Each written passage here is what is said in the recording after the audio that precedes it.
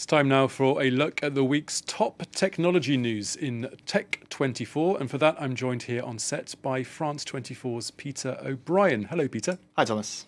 Viewers might have been hearing about a certain kind of cookie monster this week, but it's not, of course, the fluffy kind. Yes, indeed. We're talking about Operation Cookie Monster, which was a global police operation to shut down one of the world's largest cybercrime online networks. So, arresting around 120 users of this site around the world, police came together. That's including at least 3 here in France. You can see here images of the arrests taking place in Grimsby in the UK. So the FBI, Britain's National Crime Agency, Europol, French police, Dutch police, Australian police, and others took down around 11 domains linked to the so-called Genesis market.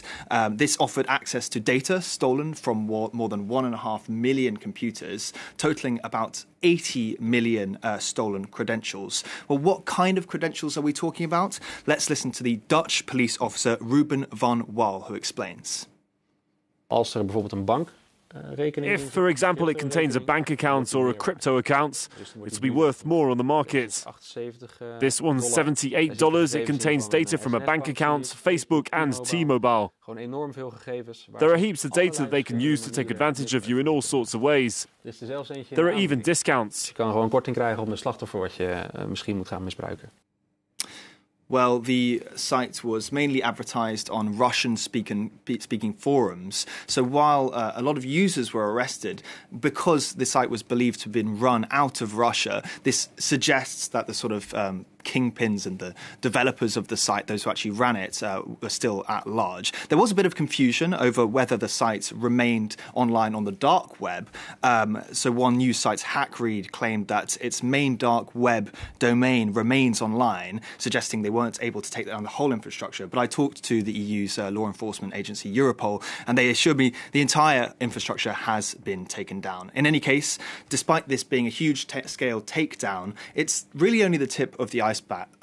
This kind of takedown is often linked to sort of, allegorized as a sort of hydra. You can cut off one head, but others will sprout up. And to give you a sense of the amount of total credentials stolen every day, well, the cyber intelligence company Darktracer says that in the first quarter of 2023 alone, more than 118 million credentials were leaked on the dark web after malware attacks on the deep web. So the deep web, just to explain, is every part of the web that's not searchable on a search engine.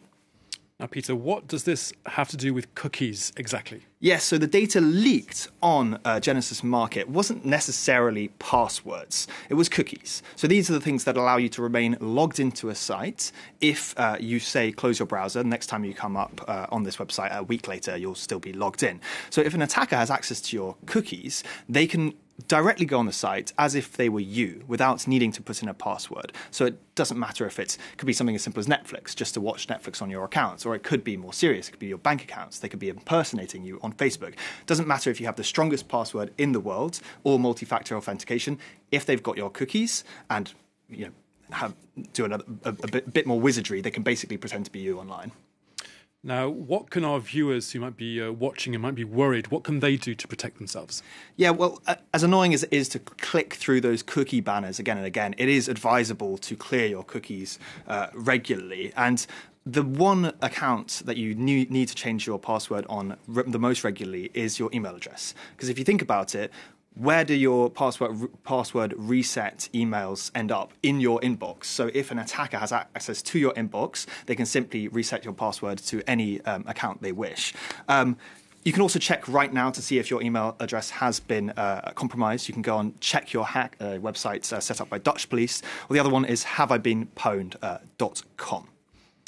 Now, moving on from cybercrime, Peter, you also want to talk about cyber warfare. Yeah, so I just wanted to touch on the fact that this week we have an interview out with Richard Allen Clark, who is the US's counterterrorism czar from 1998 to 2003. He's one of the leading voices in cybersecurity. He's been banging on about it since then. And he was interviewed by our New York correspondent, Jessica Le Masurier. You can find the whole interview on our website under the show, The Interview. So let's listen to his teaser for you. The immediate threat is that Mr. Putin will wake up one morning and say, enough, Let's retaliate against the Americans and the EU and NATO for all that they're doing for Ukraine. And let's attack them with cyber war. I actually thought that would have happened by now. And I know what you're going to ask. Well, why hasn't it happened?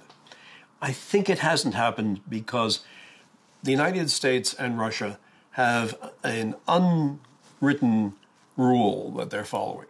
You don't attack me, I won't attack you. Okay, Peter O'Brien with Tech24. Thank you very much.